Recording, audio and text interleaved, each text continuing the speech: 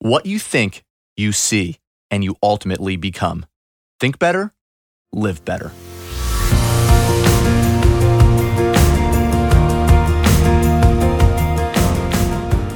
Welcome to the Think Better, Live Better podcast. We're your hosts, Mark and Angel Chernoff, New York Times best-selling authors and creators of the popular blog, Mark and Angel Hack Life. Today's episode is titled, How to Be Calm, One Lesson Too Many of Us Learn Too Late. On a chilly evening 18 years ago, after spending nearly every waking minute with Angel for 8 straight days, I knew I had to tell her just one thing. So late at night, just before she fell asleep, I whispered it in her ear.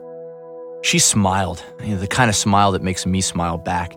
And she said, "When I'm 75 and I think about my life and what it was like to be young, I hope I can remember this very moment." A few seconds later, she closed her eyes and fell asleep. The room was peaceful, almost silent. All I could hear was the soft purr of her breathing.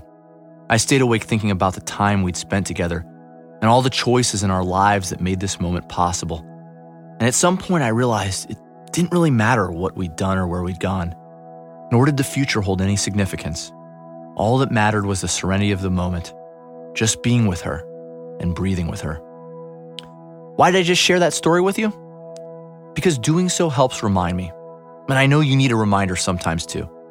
Sometimes we all need to be reminded of the beauty and sweetness of truly absorbing yourself into the present moment, into the people, the dialogues, and the priceless little gifts that exist there. We need to be reminded of what it's like to truly be present and accepting and at peace with where we are. Because too often, amidst the drama and chaos, we forget. We forget to simply be and breathe with those around us. We forget to appreciate the beauty they possess, despite their flaws.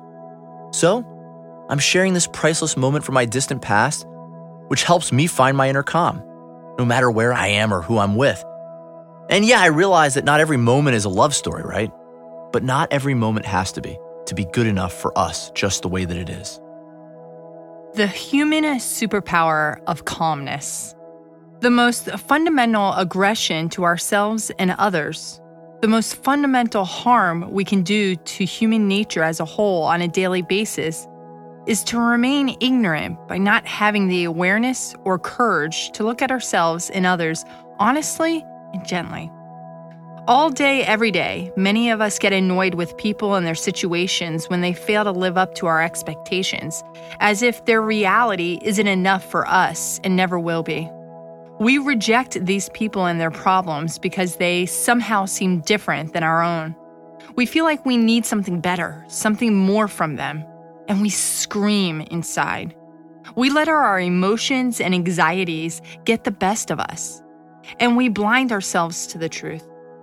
The truth is, when someone upsets us, this is often because they aren't behaving according to our fantasy of how they should behave. The frustration then stems not from their behavior, but from how their behavior differs from our fantasy. Let this sink in, and let's not get carried away going forward. Calmness is a superpower. Regardless of the situation, the ultimate measure of our wisdom and strength is how calm we are when facing the situation. The ability to not overreact or take things personally keeps our mind clear and our heart at peace, which instantly gives us the upper hand. Over the past decade, there's a way of being that Angel and I have gradually been cultivating in our lives. We've been taming our tendencies to get angry and irritated with people when their behavior doesn't match our expectations. Now, as human beings, again, we all have an idea in our heads about how things are supposed to be. And sadly, this is what often messes us up the most. We get frustrated when things don't play out the way we expect them to, and people don't behave like they're supposed to. We expect our spouses and children to act a certain way, our friends to be kind and agreeable, strangers to be less difficult, life to be easier, and so on and so forth. And when reality hits us and everyone and everything seems to be doing the opposite of what we want, we feel pressure inside and then we overreact.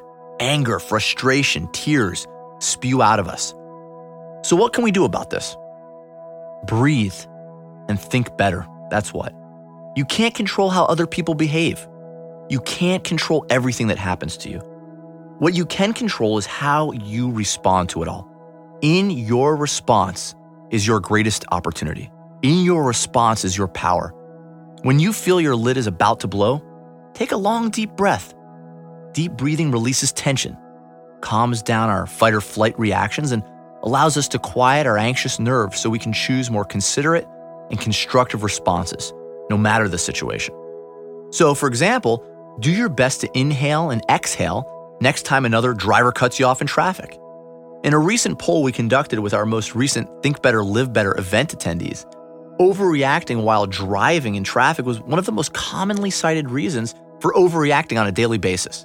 Just imagine if all the drivers on the road took a deep breath or two before making a nasty hand gesture or screaming obscenities at each other.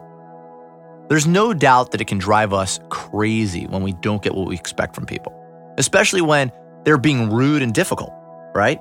But trying to change the unchangeable, wanting others to be exactly the way we want them to be, just doesn't work.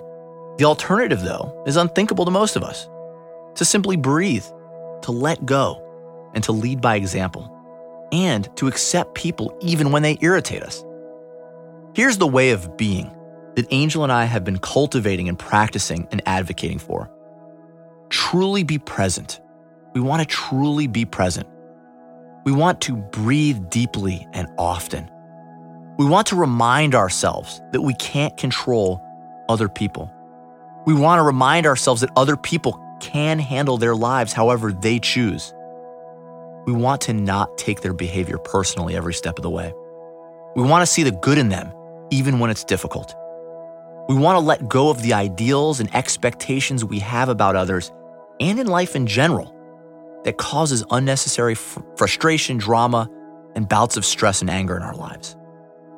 We want to remember that when others are being difficult, they are often going through a difficult time we know nothing about. And we want to give them empathy, love, and space. Being this way, thinking better in this way, takes practice, but it's worth it. It makes us less frustrated.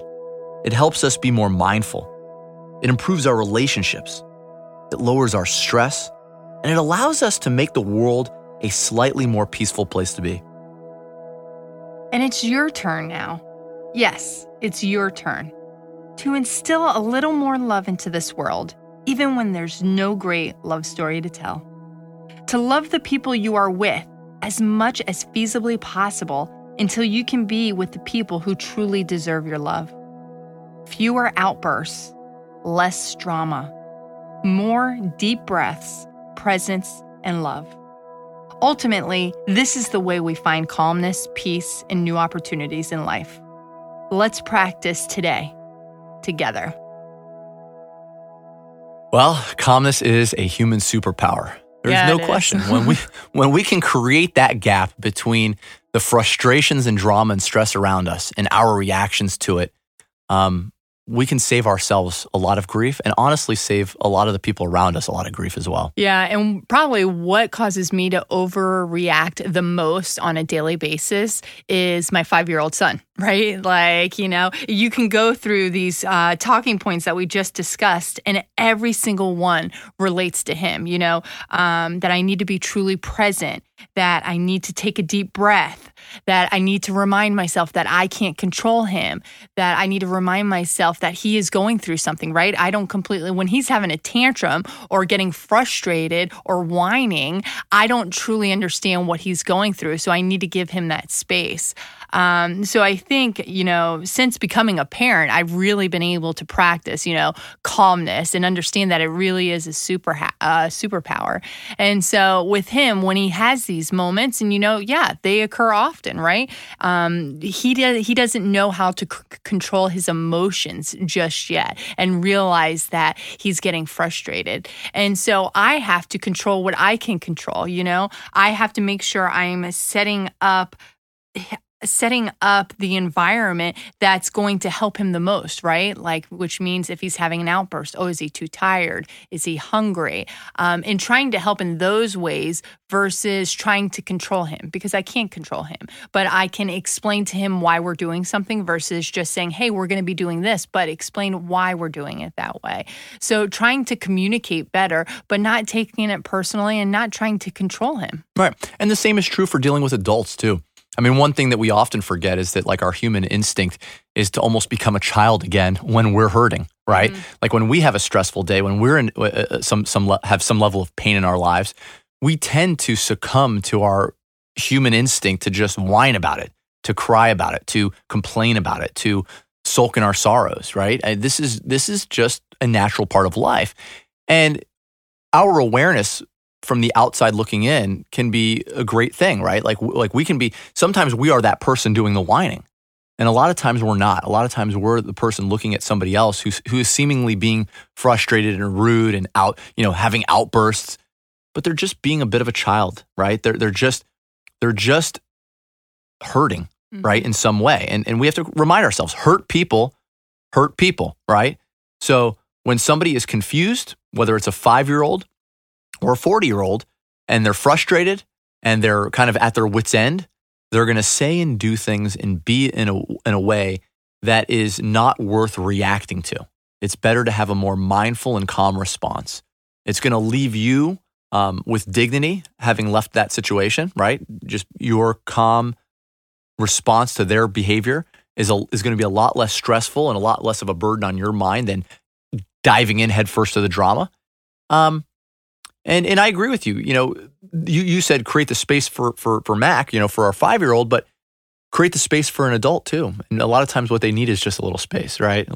Let them sort some of that out before you engage more deeply in a conversation. Mm-hmm. And, meditating has helped me hone in on, the calmness superpower, because I think we do need to practice being still, right? Without sitting at a stoplight or at a red light and checking our phone or always being on to the next thing. Like, we need to learn to be still with ourselves and to slow down. And meditation has really helped with that.